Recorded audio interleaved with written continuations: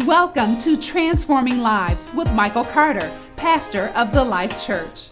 The Life Church is a place where you'll enjoy interactive, dynamic worship, prayer, and a very practical, down-to-earth yet spiritual message. Our service times are Sunday morning at 10 a.m. and Wednesday night reboot at 6:45 p.m. Visit us at mychurchlife.org or on Facebook. Just search My Church Life and look for The Life Church. Now, let's join Pastor Mike. We are continuing our series on the Holy Spirit encounter, having an encounter with the Holy Spirit. And again, just as a reminder, we got into this series and we just have to realize that the Holy Spirit is not a side item. The Holy Spirit is not, something that, we just kind of pick up as we go. The Holy Spirit is necessary. And we're talking today about the refiner's fire.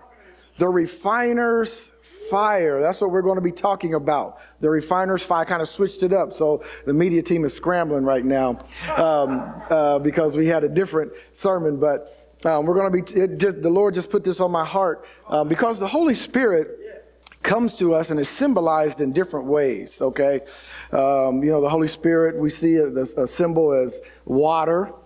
Amen. We see a symbol as life, water. We see a symbol about the Holy Spirit as oil, that oil that we burn. And also a symbol of the Holy Spirit is fire. Fire, amen. And it's that refiner's fire, amen. It's that refiner's fire. And so when we have an encounter with the Holy Spirit, one of the things that we see is the first time the Holy Spirit was poured out on people. I'm not talking about in the Old Testament where God placed His Spirit upon people for a specific anointing and a specific task, and then He lifted His Spirit. Amen. They were anointed for a specific task, but they were not baptized. They were not filled as we are in the New Testament with the Holy Spirit. The first time we see the infilling or the baptism of the Holy Spirit is on the day of Pentecost in the upper room. And the Holy Spirit actually came down as cloven tongues of fire. We'll read that in just a minute. But one of the things that I noticed is when Jesus was baptized in water by John the Baptist, the Holy Spirit manifested Himself not as fire to Jesus, but as a dove. Anybody remember that? It came down in bodily form. That means they saw a physical dove come down and light upon Jesus. And I think that's very significant because there's a reason that this fire, and I know God talks about the refiner's fire. He will be a refiner's fire. But I believe the Holy Spirit will be like a refiner's fire for us. And when we hear that term, it's not a term that we have to be afraid of. Okay, you think fire, oh my God, consuming fire. But this fire that represents the Holy Spirit is actually the best thing that would ever happen to us. This refiner's fire. So we're talking about a Holy Spirit encounter. A Holy Spirit encounter is simply this, an extraordinary divine, that means it's given by God. God appoints the time and the place and the way. It's a divine appointment with God's presence and power that radically revolutionizes your life and my life, and it refreshes you with strength and sharpened vision. That's what an encounter with the Holy Spirit does, presence and power. And it gives you sharpened vision. Remember, we talked about you'll be able to see around corners with the Holy Spirit. Not just prophesy about someone else. You'll be able to see what's coming. You'll be able to see what's coming. God will give you vision. He'll give you vision. And as we talked about last week, it was prophesied and then re-prophesied, if you will, that's a term, by Jesus, that He would come and baptize us with the Holy Spirit. If you turn over to Luke chapter 3, give a couple of scriptures to you real quick. Luke chapter 3, we see where John is here. And people are asking John, they're wondering, is he the Messiah? What's going on here with John? Who is he and what's he going to do? John's there baptizing with water. And in verse 16, not John 3:16, but Luke 3:16, but it's still talking about John. John answers and he says to everyone, he says, I indeed baptize you with water. Come on. But one mightier than I is coming, whose sandal strap I am not worthy to loose. He will baptize you with what? The Holy Spirit, and with what? With fire. When you are baptized with the Holy Spirit, the representation there is fire. Fire. Why is that? There's a reason for that. Just flip over to Acts. Matthew, Mark, Luke, John, Acts. And then flip to chapter 2. Let's look at the first 4 verses of Acts chapter 2. This is what we were talking about when the day of Pentecost had fully come. They were all with one accord in one place. You know, can I just have a little side note here?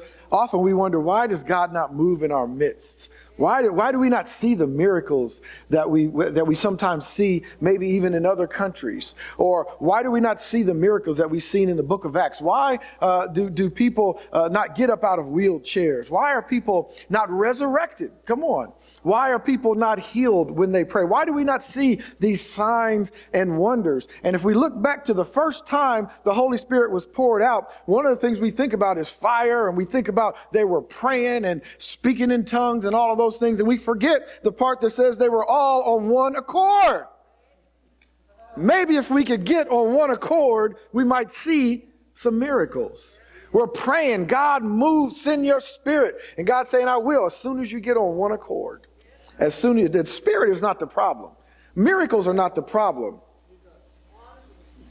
One accord. And suddenly there came a sound from heaven, a rushing mighty wind, and it filled the place, the whole house where they were sitting. And it appeared to them as divided tongues. The King James says cloven tongues. Come on. Divided tongues as of fire. Cloven tongues of fire. One sat upon each of them. Each had their own tongue. Come on. Of fire. And they were all filled with the Holy Spirit, and they began to speak with other tongues as the Spirit gave them utterance. Now, we don't know the manifestation here or what exactly that was, or we weren't there. We don't know what that looked like. I don't know if it was real fire. I imagine if it was real fire, earthly fire, that it might have burned their hair off, kind of like, I don't know. I don't know what it was. But I know to them, it looked like tongues of fire that came upon them. So when the disciples, these 120 or so disciples in this upper room on the day of Pentecost, we see the Holy Spirit manifested himself in 2 ways. One was a mighty rushing wind. They heard this sound and a mighty rushing wind. Holy Spirit comes on the scene. Come on. There's a sound, a mighty rushing wind. And then it appeared to them as flames of fire, miraculously appeared on each one's head. And so when we think of that, we think, why, Lord, why did when Jesus was baptized in water, why did the Holy Spirit light upon him as a dove? But for us, if we're going to be like Jesus, for us, it appears as fire. And there's a reason for that. Jesus was born with perfect blood, wasn't he? Jesus did not sin, though he could have. He could have sinned. He had the ability. Come on. If he didn't have the ability, what's the big deal then? How can we be like him? He had the ability because he was wrapped in flesh while he was on earth. He could have sinned if he wanted to, but he did not sin. He who was without sin, come on, took all of our sin, right? Because he had perfect blood. He didn't sin. There was no sin in him. Therefore, there was nothing to burn out of him in that way. Oh, but you and I, look in the mirror now. Come on. Come on now. I ain't talking about you. I'm looking at myself. I don't know about you, but I could stand to have some things burned out. I might not like it, but I could stand to have a few things burned out. Come on. But it wasn't just the purging and burning out that this fire represented. There's many ways that if you look through here and you read scripture and you study and you pray and ask God to speak to you, there's many ways that this fire represents the Holy Spirit, just the fire itself. But I just want to throw at you 5 things that this fire does for us. 5 benefits that we get from the Holy Spirit and fire, specifically fire from the Holy Spirit. Come on. First of all, this fire is here to destroy satanic plantings and strongholds. How many know that if you live life for any amount of time, then you are subject to some satanic plantings, and some strongholds will begin to, some yokes of bondage, come on, some habits, some ways that you think, some ways that you talk. Come on, some of those things become strongholds in our lives. Come on. And we begin to put things that are earthly above God. I mean, things of value, like other people. Come on, like rules, like things that are good. Any of those things, we can't put anything, good or bad, above God. Because even good things become an idol. Satan uses good things. Come on, people. Satan uses good things to put us in a yoke of bondage. He uses good things to bring strongholds that will keep us, traditions that will keep us from seeing and moving in the Spirit of God. And these satanic plantings and strongholds, come on, fear is one of them. As you think back at Peter, Peter really moved in fear a lot of his life before he was filled with the Holy Spirit. I can think of a few instances before that day of Pentecost. Think about the time that Jesus was walking on water toward the disciples. What was their first response? It's a ghost. It's a ghost. We don't know what it is. They were fearful. But Jesus, in his infinite wisdom, when they called, is it a ghost? He said, look, hey, do not be afraid. It is me. Do not be afraid. Don't be afraid. Fear is like, have you ever been walking down the street? Maybe you're walking down the street at night. Maybe when you were a kid, you were walking home from your friend's house, and all of a sudden the wind rustled up a little bit, and you heard a leaf, and all of a sudden you thought a dog was up there and was going to bite you, and you ran the other way, and all of a sudden you realize you're running from nothing. It's just because there's something that's unknown to you. I think a lot of Christians, we live our life that way. We are so fearful of nothing. We are so fearful of the unknown. And if whatever we're fearing manifests, do we not believe that God is stronger than whatever we fear? Whatever embarrassment that might take place, God is stronger than all of those things.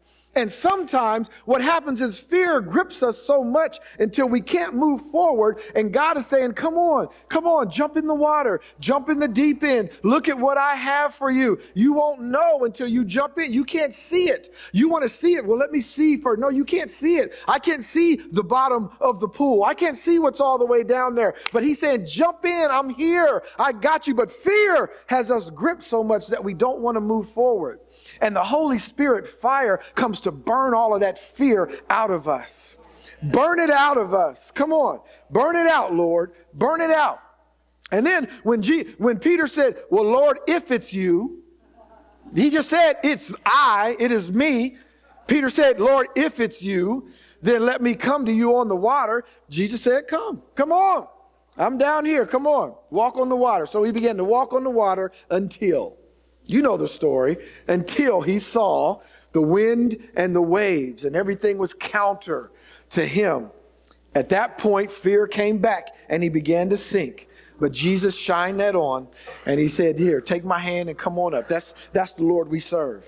He wants to burn that fear out of us. Fear is a satanic planting, and it is a stronghold. It's one of the strongest strongholds that keeps us from fulfilling our destiny.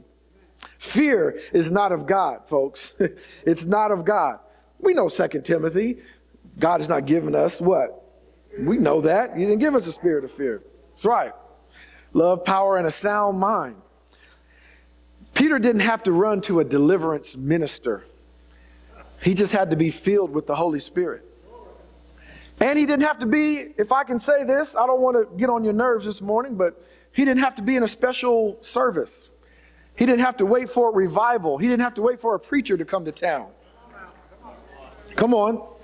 He didn't have to wait for the revival service. He didn't even have to wait for Billy Graham to come. When's the next Billy Graham crusade? He didn't have to wait for any of that. The Bible doesn't say that. The Bible says Bible doesn't say if you want the Holy Spirit, wait for the next revival, the great revival that's coming. If it's up in Toronto, save your money and drive up there and then you can get the Holy Spirit. No. Jesus said, just ask. Just ask. He didn't say you had to be at church, in the church building to ask. He didn't say, you just ask. That's all it said.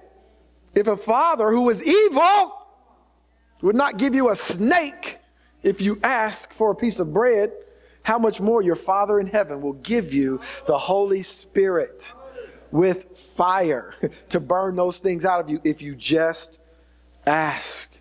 In fact, you know what? Today I feel that every fear that's been painting us into a corner, come on, the pictures that have been in our mind that have not even manifest yet. The things that we're afraid of other people. We're afraid of what they would say about us. We're afraid of what the pandemic is going to do. We're afraid of all these things. What's going to happen this fall with politics in the United States. We're afraid of all these things. I believe today the Lord is breaking all of those fears out of us because He is the ruler. He's the one Jesus is the one who's at the right hand of the Father. And it doesn't matter who's president. It doesn't matter what pandemic is running around. It doesn't matter what our economy is. Those things, not that we can be concerned about. We have to live here on the earth, yes, and we can make it better. But Jesus, last time I checked, is still on the throne. And the earth is His footstool. Come on. And all therein belong to Him. Not just you and me, but everything. Plants, bears, viruses, tornadoes, water, whatever you can think of is under Him. It's all under Him. And don't give me that, then if there's a God, then why do tornadoes happen? Don't give me that. Don't give me that. You do that, and I do that. God doesn't do that. Sin came in the world. God didn't bring sin in the world. He didn't. That's a poor excuse. I know we should be about apologetics, but that's a poor excuse. I don't want to hear that no more. I don't want to hear it no more. God is a good guy. He doesn't do all that stuff. See, you want to praise God when you see something great, and when we see stuff bad, we want to blame God. Come on. And He's leaving it in our. We want free will, but then we want to know why are there wars? But you want free will. What do you want? You want free will? Or do you want God to treat you as a puppet? Let me move. That's not even on. Let me move on. He's going to destroy those satanic plantings and strongholds. The second thing is the fire is for explosive growth and expansion. Here's what I mean by that. A twofold answer to this one. Explosive growth and expansion. First of all, in your own life. I mean an explosive growth of you growing closer to God. I'm talking about everything. I'm not just preaching some, what do they call it? Sloppy agape. Come on. I'm not preaching all that, but I'm telling you, God will bless your finances if you're faithful to Him. He'll bless your relationship, your marriage relationship, your family, those family members you've been praying for to get saved or to overcome. He'll bless that. He'll bless your grades in school. Come on. He'll bless you to get a better car. He'll bless you. There's expansion and growth. The problem is not that God doesn't want to bless us, that God doesn't want to prosper us, that God doesn't want to heal us. As always, the problem is us. We're not lining up with Him. He loves to do. God is a father. What makes you think He doesn't want to bless you? He said it in Deuteronomy. I'll bless you when you come into the house to worship. I'll bless you when you go out of the house to witness. I'll bless you in the field when you're working. I'll bless you on your job. Come on. I'll bless you in here, there, wherever you are. My blessing will be upon you. All you have to do is line yourself up with me. That's all you have to do. Read your word every day. Pray. What is God saying to me? I believe that He's preparing us for expansion and growth in all areas. Come on. I believe this church is going to grow. I believe our families are going to grow. I believe your finances are going to grow. Come on. I believe all of that. And God, listen, it's not unprecedented. It's not unprecedented. Peter got up right after they were filled with the Holy Spirit, and he preached. He preached for about 18 minutes. Come on, because I read it, and that's how long it took. He preached for about 18 minutes. Come on, it looked like it's long because it's like 3 pages. It's not that long. He preached for 18 minutes, come on, about Jesus and the resurrected Jesus. He condemned some people, yes, he did, with the word of God. And all of a sudden, 3,000 people were added to the church. You can't tell me that God is not about expansion and growth in our lives. Not just people, in every area of our lives. He's about us expanding and growing. God is about multiplication. Come on, God is about more. You bring the more, God. You bring the more. There's a song called You Bring the More. We got to do that song. Come on. You bring the more. He brings more. Yes, we love to say, you're able to do exceeding and abundantly above all you can ask, we can ask or think. Do we believe that, though? Do we believe it? Why do we ask for so little? God, bring me closer to you. Show me revelation. Come on. Give me more of you. He's about expansion and growth. And that fire that comes in us also is a fire that comes in us to duplicate ourselves, to replicate. What do I mean by that? I don't just mean discipling, but I mean discipling in a way where we're bringing in those who don't know the Lord. We're bringing in the unchurched. Come on. He'll give you the boldness. And as I said before, you don't have to be some preacher with a pulpit. It could just be about the way you live. It could be about a kind word. But if it's the fire of the Holy Spirit, so you can say the same words without the Holy Spirit have no effect. Those same exact words with the fire of the Holy Spirit for expansion and growth will go out and it will bring back a harvest. Why? Because your words people might listen to. Maybe they will, maybe they won't. But God's word never returns to him void. When it's God's word, it never returns to him void.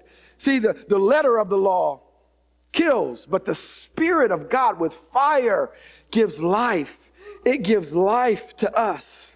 In Acts 19, there was such an explosion and expansion of growth. Many who practiced sorcery and all of those type of things, they gave all that up. If you read that chapter, and they said, I'm just following Jesus. Jesus just walked along, said, follow me. Come on, follow me, Peter. But I'm in the middle of fishing. Follow me, follow me. Come on, like the Pied Piper. That's the Holy Spirit fire in you will do that very thing. People will be attracted to you. I'm telling you, I've been in my workplace, and I know I haven't done anything special. I know, people say he's a nice guy, but I haven't done anything special for anyone to pay attention to me. I know I'm not the smartest guy at work. I know I'm not even the best worker. I try to be the best worker I can, but I'm not the best worker there. Come on. I know all of those things, but for some reason, when I'm in line with God, when I'm in a spiritual place where God is filling me and refilling me with his Holy Spirit, I can go to work and say nothing and people will be drawn to me. They'll bring problems. What should I do about this? How should I know? I don't know. Is there something telling me to ask you about this situation with my wife? Well, come on, let's talk about it. Because the Holy Spirit anointing is upon you. And God will add to his kingdom through you with the Holy Spirit fire. That's what the Holy Spirit fire does for you. Are you starting to see? It's not a scary thing, this Holy Spirit fire. It's not something that we should run from. It's something that we should want. Something we should want. And also, the Holy Spirit fire, this is an important one. There could be a million of these probably, but this is an important one. The Holy Spirit fire consumes unforgiveness in us. It consumes it. It consumes it. Now listen, all of us are prone to unforgiveness. It's all of us are at a place where there are some people, it's just, even if we do forgive, it's just hard to forgive.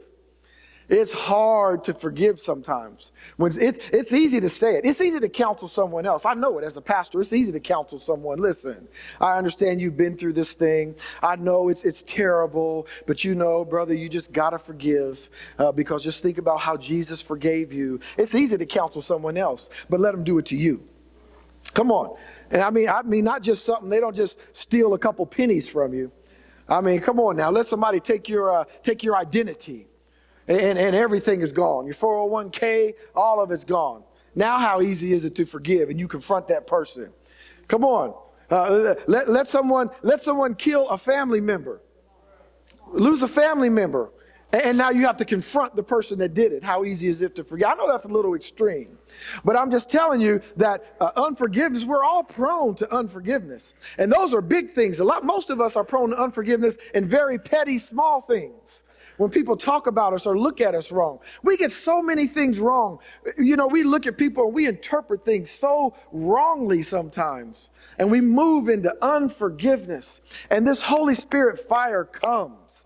It comes to burn that unforgiveness out of us. And no longer will we say, not after what they've done. I'm a forgiving person, but after what they've done, I just don't know if I can do that. I don't know if I can do it. Romans 12:14 admonishes us to bless those who persecute you. It's not just words on a page. He wants us to do it. Bless and do not curse. Come on. I mean, think right now. Think right now. A lot of us can think right now of someone who has wronged us. And a lot of us, it's 10 years ago.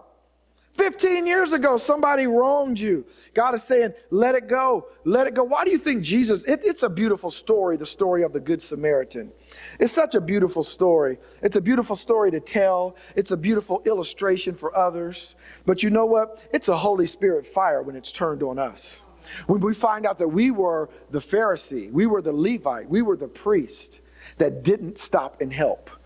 Everybody thinks of themselves as the Samaritan. But when you look in the mirror and you really find out, no, there have been a lot of times where I was the Levite.